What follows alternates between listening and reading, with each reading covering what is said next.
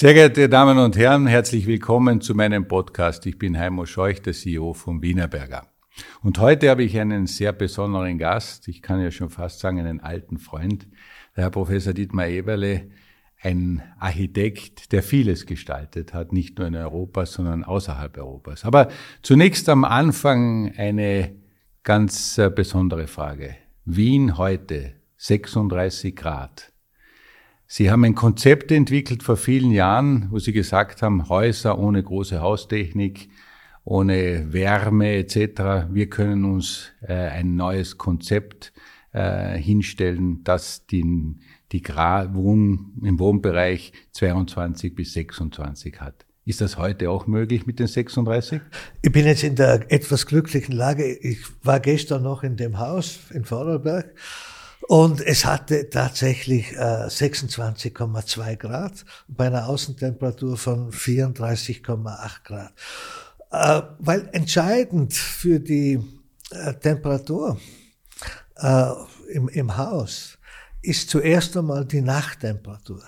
Weil über die Nachttemperatur kann ich die entsprechenden Massen, Ziegel, Beton, Baumaterialien auf ein entsprechendes tieferes Temperaturniveau bringen und dadurch entsteht dann sozusagen ein Klima, das eigentlich im Normalfall weit über 24 Stunden anhält.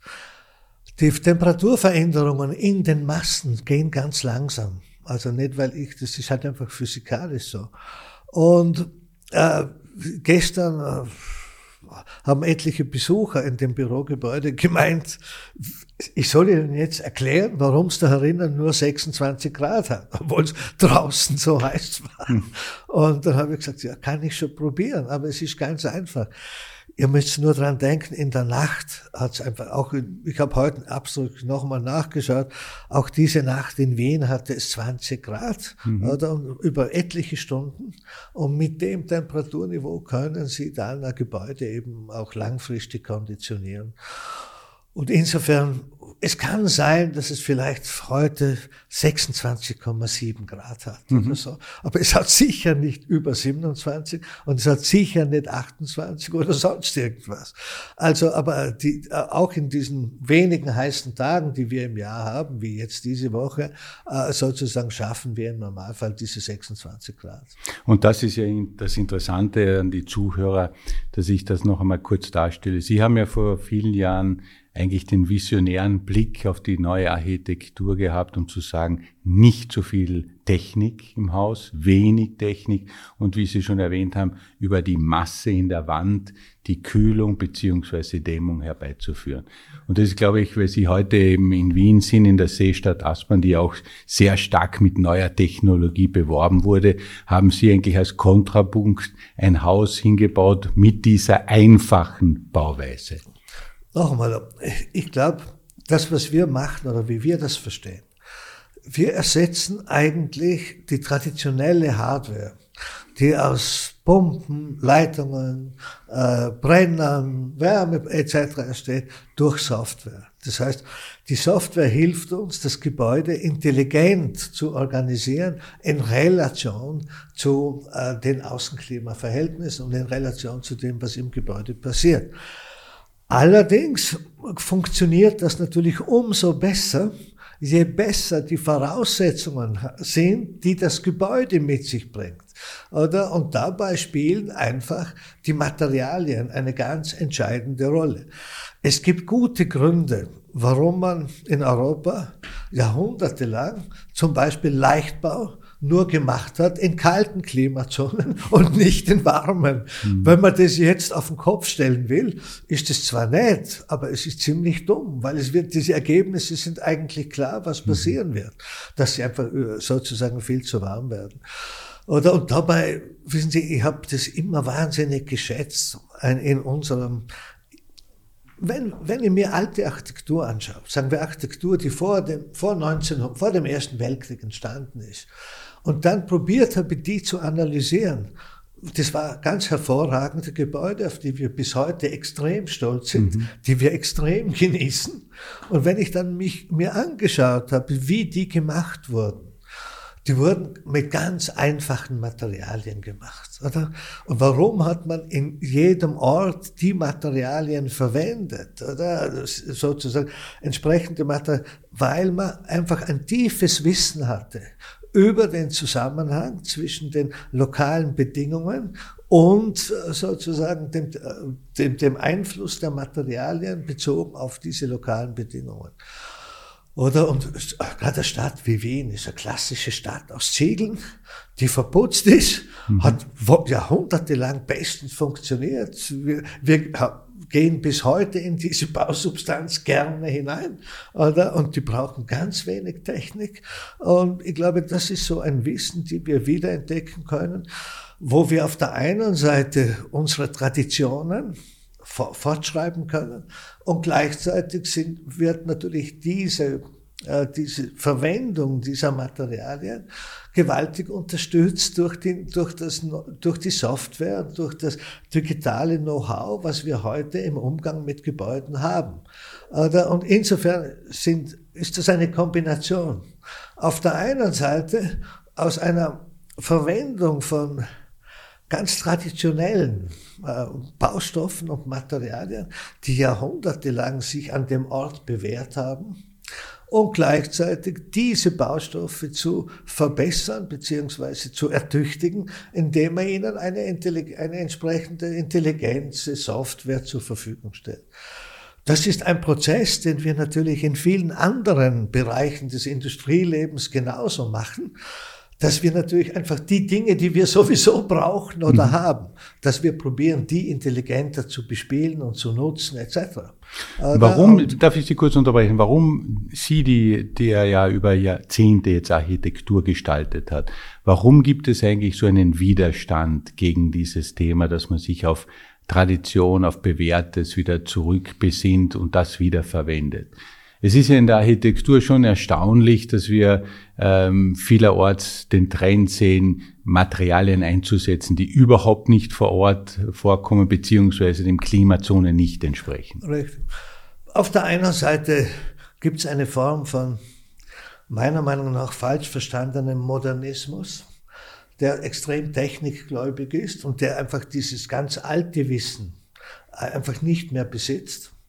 Und das müssen wir ja auch nüchtern so sehen. Also wenn wir uns im 20. Jahrhundert sozusagen, und das, was Sie beschreiben als Phänomen, ist ja vielmehr ein Phänomen, sich der Moderne verpflichtet zu fühlen. Also was unter Moderne verstanden ist, ist oft sehr, aber sozusagen dem Aktuellen oder dem Neuesten oder der Moderne verpflichtet zu fühlen.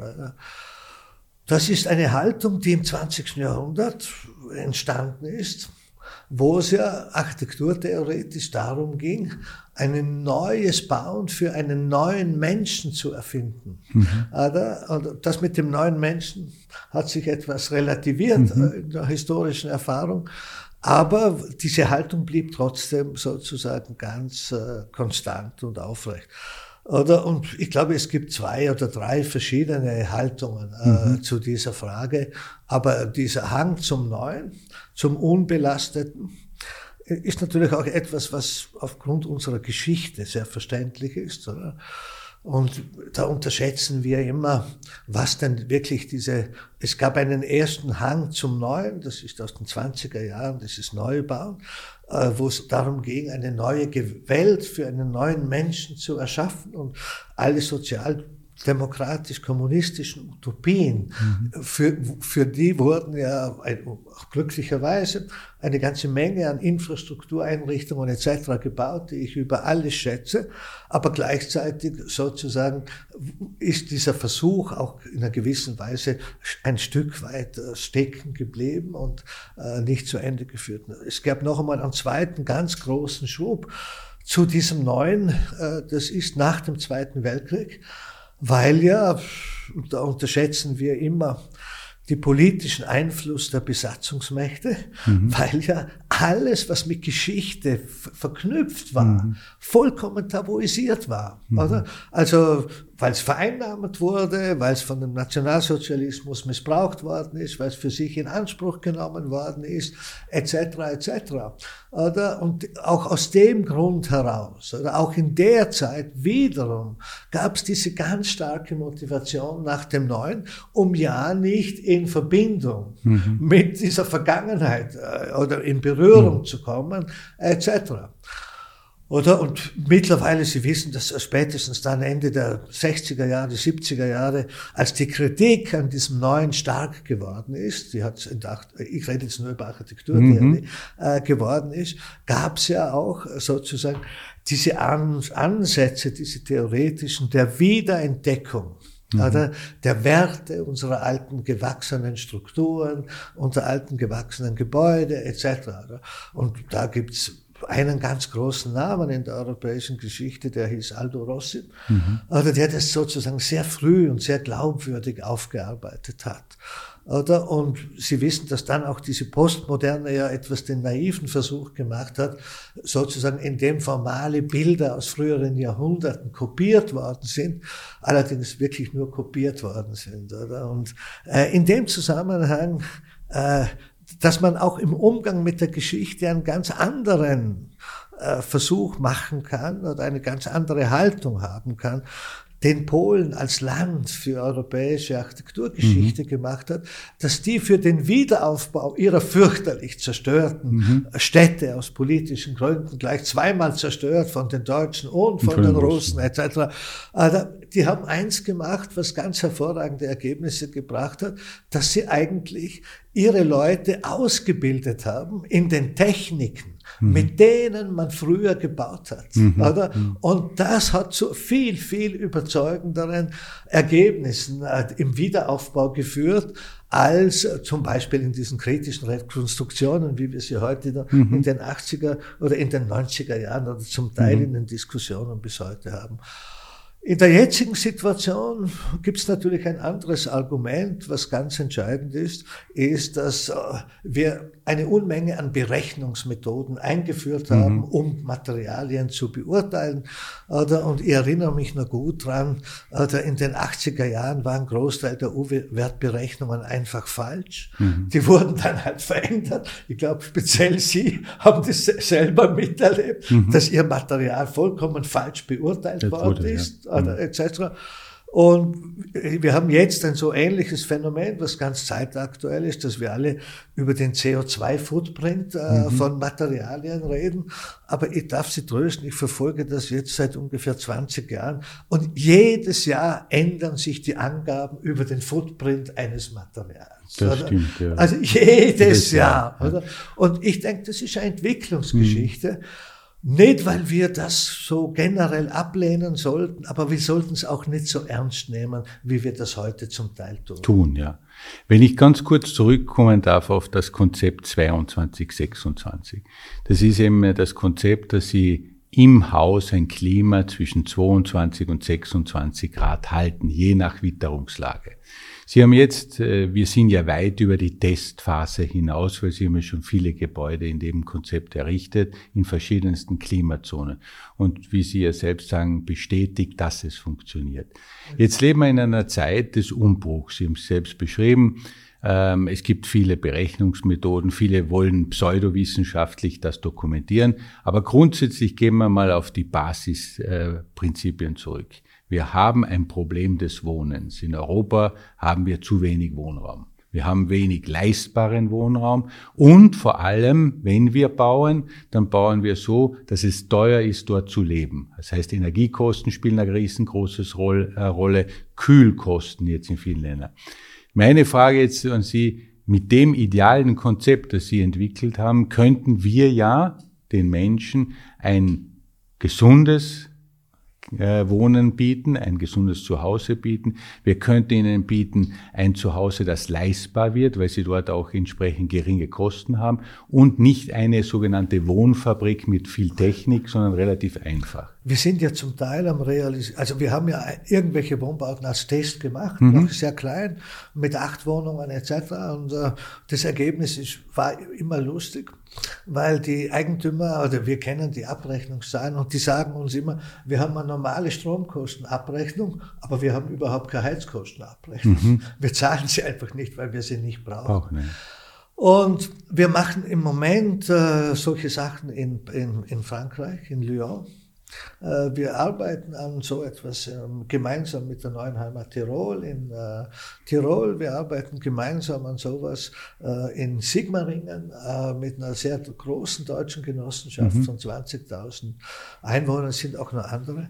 Und ich denke, die Aufgabe im Moment ist, wie fast alle 10 Jahre, Wohnbau in Verbindung zu bringen mit den Einkommensmöglichkeiten der Nutzer. Und das heißt, diese Einkommensmöglichkeiten, das heißt einfach, Wohnbau muss billiger werden oder preiswerter in Relation zu den Einkommen.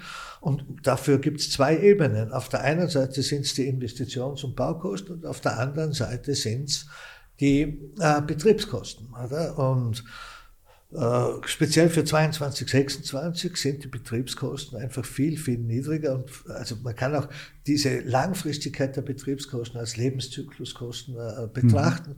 Und diejenigen, die die Norm für Lebenszykluskosten in Deutschland geschrieben haben, behaupten immer, dass 22, 26 die Hälfte billiger ist nach 50 Jahren als jedes von ihnen gefundene vergleichbare Gebäude. Also ich persönlich glaube, damit habe ich mich ein Leben lang beschäftigt, mit der Ökonomisierung von Wohnbau. Und ich glaube, dass wir jetzt wieder in einer solchen historischen Situation stehen, wo wir den Wohnbau sozusagen preiswerter, nutzbarer, langfristig viel, viel unabhängiger machen müssen, um den Leuten eben eine Perspektive sozusagen für ihr Leben. Ich habe das immer so verstanden, schon in meinen allerersten Bauten, wenn die Leute weniger fürs Wohnen ausgeben müssen, dann haben sie mehr Möglichkeiten, ihr Leben aktiv zu gestalten, indem sie darüber entscheiden, wofür sie dann das Geld sonst ausgeben. Oder? Da gibt's auch dumme Entscheidungen drunter, das ist die normal, macht ja jeder, ne? Aber es gibt natürlich auch Richtig. sehr gescheite drunter. Ja. Oder? Zum Beispiel die Ausbildung von Kindern wesentlich besser zu fördern, zum Beispiel das ganze Familienleben sozusagen sozial verträglicher zu organisieren und so weiter. Aber Sie bestätigen ja eines, dass eigentlich der soziale Wohnbau, der leistbar ist, ein wichtiger Eckpfeiler der Demokratie der Zukunft ist. Und nur so werden wir es schaffen, dass wir wirklich dieses demokratische System der Zukunft gestalten. Unsere Gesellschaft funktioniert nur durch diese Geschichte des sozialen Wohnbaus, indem wir gesellschaftlich versucht haben, Leuten mit einfachen und durchschnittlichen Einkommen Wohnsituationen zu gewährleisten, die eine Relation zu ihrem Einkommen haben. Oder? Und ich kann Ihnen dazu, also es gibt in unterschiedlichen Ländern sehr unterschiedlich hohe Zahlungsbereitschaften. Wie viel ist jemand bereit, von seinem Einkommen für Wohnen aufzuwenden, oder? Oder in der Schweiz ist man dazu bereit, dafür 50% des Einkommens auszuwenden. In Österreich nicht, weil dazu sind die Einkommen zu niedrig. Wenn Sie davon 50% aufwenden, bleibt wahnsinnig wenig übrig zum Leben. Oder das ist auch in Deutsch, es spielt keine Rolle. Ich will nur darauf hinweisen, dass die Situation in den einzelnen Ländern ein bisschen unterschiedlich ist, aber in der Tendenz ist es immer das gleiche Problem, dass die Wohnkosten und die Unterhaltskosten für die Wohngebäude zu hoch sind in Relation zu den Einkommen. Also mit Ihrem Konzept 2226, ich würde es so nennen, das Haus der Zukunft, haben Sie auch eindrucksvoll bewiesen, dass es nicht nur Wohnbau sein kann, sondern auch Bürobau und natürlich auch gemischter Bau, was in der heutigen Zeit des modernen Wohnens und Arbeitens ein richtiger Vorteil ist. Das ist so, und ich bin ganz heute auf dieser Fürstfeier in der Seestadt Aspern ist das erste Gebäude, ist eine Universität, eine Privatuniversität. Also am Ende sozusagen ist der Verwendungszweck eines Gebäudes für diese physikalischen Fragen nicht wichtig. Wichtig ist in Wirklichkeit, dass sie Außenklima haben, dass sie Innenklima haben, dass sie Menschen haben und dass sie gewisse Infrastruktur haben und dass sie entsprechend gute Bauteile haben, die ihnen sozusagen diese Dinge miteinander in Verbindung bringen lassen. Oder? Und das ist sozusagen der ganz große Beitrag, den Ziegel in dem Sinn. Es tut mir wahnsinnig leid, dass Ziegel schon so alt ist, oder? Ich finde es ja im Anbetracht. Es soll Ihnen nicht leid tun. Ich glaube, das ist eigentlich eine Bestätigung dieses Materials. Nicht? Natürlich. Weil er, ja, wenn Sie so wollen, wir haben ihn ja auch gemeinsam weiterentwickelt. Ja, natürlich. Dieses Haus der Zukunft 2226 hat ja modernste Ziegelformen im Einsatz. Und zweitens, glaube ich, ist wichtig, die Lebensdauer, die eine große Rolle spielt. Das halte ich für eine der ganz, für mich sympathischsten Eigenschaften von Ziegel, dass es so ein solides Material ist, dass man es kaum zerstören kann. Da mag ich gern, dass jeder kann Löcher in die Wand machen, so viel er will. Es stört überhaupt nicht. Wenn, dann schließt man sie wieder. Über Jahrhunderte. Über Jahrhunderte. Und ich mag diese Solidität. Ja. Und da beginne ich ganz bei Ihnen. Eine der großen Herausforderungen, wenn wir über CO2-Footprint und Umweltverträglichkeit reden, ist die ganz einfache Frage der Langlebigkeit unserer Gebäude. Das heißt, die Frage lautet, wie bauen wir Gebäude so, dass sie ein möglichst langes Leben haben? Oder? Ich könnte der Geschichte vertrauen, weil die Geschichte hat immer das Gute vom Schlechten sortiert und die Innenstadt von Wien ist nur deswegen so gut, weil man so viel Schlechtes entfernt hat. Und das Gute halt stehen gelassen hat. Und wenn man sich dieser Frage stellt, oder ist das wahrscheinlich der größte Beitrag, den die Architektur zur Reduktion des CO2-Footprints leisten kann, ist für die Langlebigkeit ihrer Gebäude zu sorgen. Aber dazu braucht es meiner Meinung nach inhaltlich zwei Voraussetzungen. Auf der einen Seite brauchen Sie eine tatsächlich anpassbare Gebäudestruktur. Oder? Und wenn Sie aber keine Technik im Gebäude haben, funktioniert diese Anpassung wesentlich einfacher. Das ist irgendwie der Punkt. Ganz wesentlich einfacher. Oder? Sie spielen ja auf das Gründerzeithaus auch an, wo Sie schnell umbauen können, relativ schnell aus- und umbauen. Und eben in Ihrem Konzept 22, 26 ist das eigentlich auch so, ne? Also ich habe ein Universitätsgebäude gebaut an der ETH Zürich, ein Forschungsgebäude. Und wo ich das dann, also an der ETH gibt es eine ganz einfache Gewohnheit. Wenn ein junger Professor kommt, es gibt man ihm ein paar 100 Quadratmeter und sagt, jetzt kannst du machen auf den 100 Quadratmetern, was du willst. Und dann habe ich mir analysiert, was das eigentlich kostet. Und dabei bin ich draufgekommen, 80% der Umbaukosten sind nur Technikkosten zur Adaption der Technik auf diesen neuen Nutzungszweck. Und deswegen habe ich dann dort zum ersten Mal ein Gebäude gebaut, wo sie tatsächlich die Wände jederzeit versetzen konnten. Oder?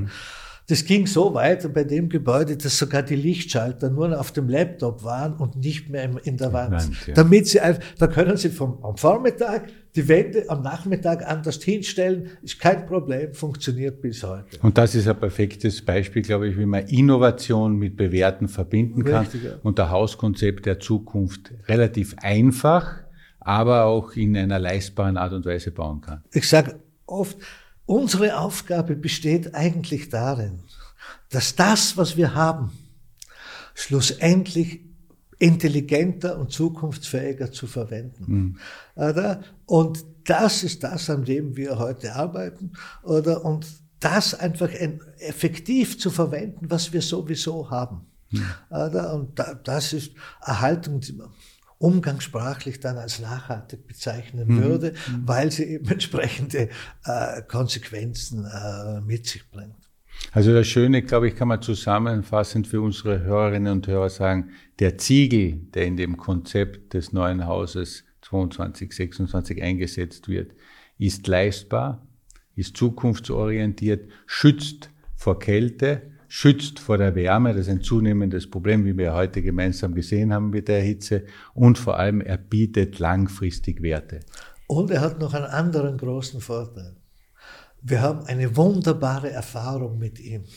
In einer Unmenge an gebauten Objekten, Gebäuden etc., oder über die wir heute noch stolz sind. Ich danke wie immer erfrischend mit Ihnen, Herr Professor. Danke. Und ich hoffe, diese Jugend bleibt Ihnen noch lange erhalten. Und Sie gestalten mit uns den Wohnraum der Zukunft in Europa. Okay. Mit Ziel. Danke Ihnen. Herzlichen Dank für das Gespräch. Danke Ihnen. Wunderbar war's. Danke.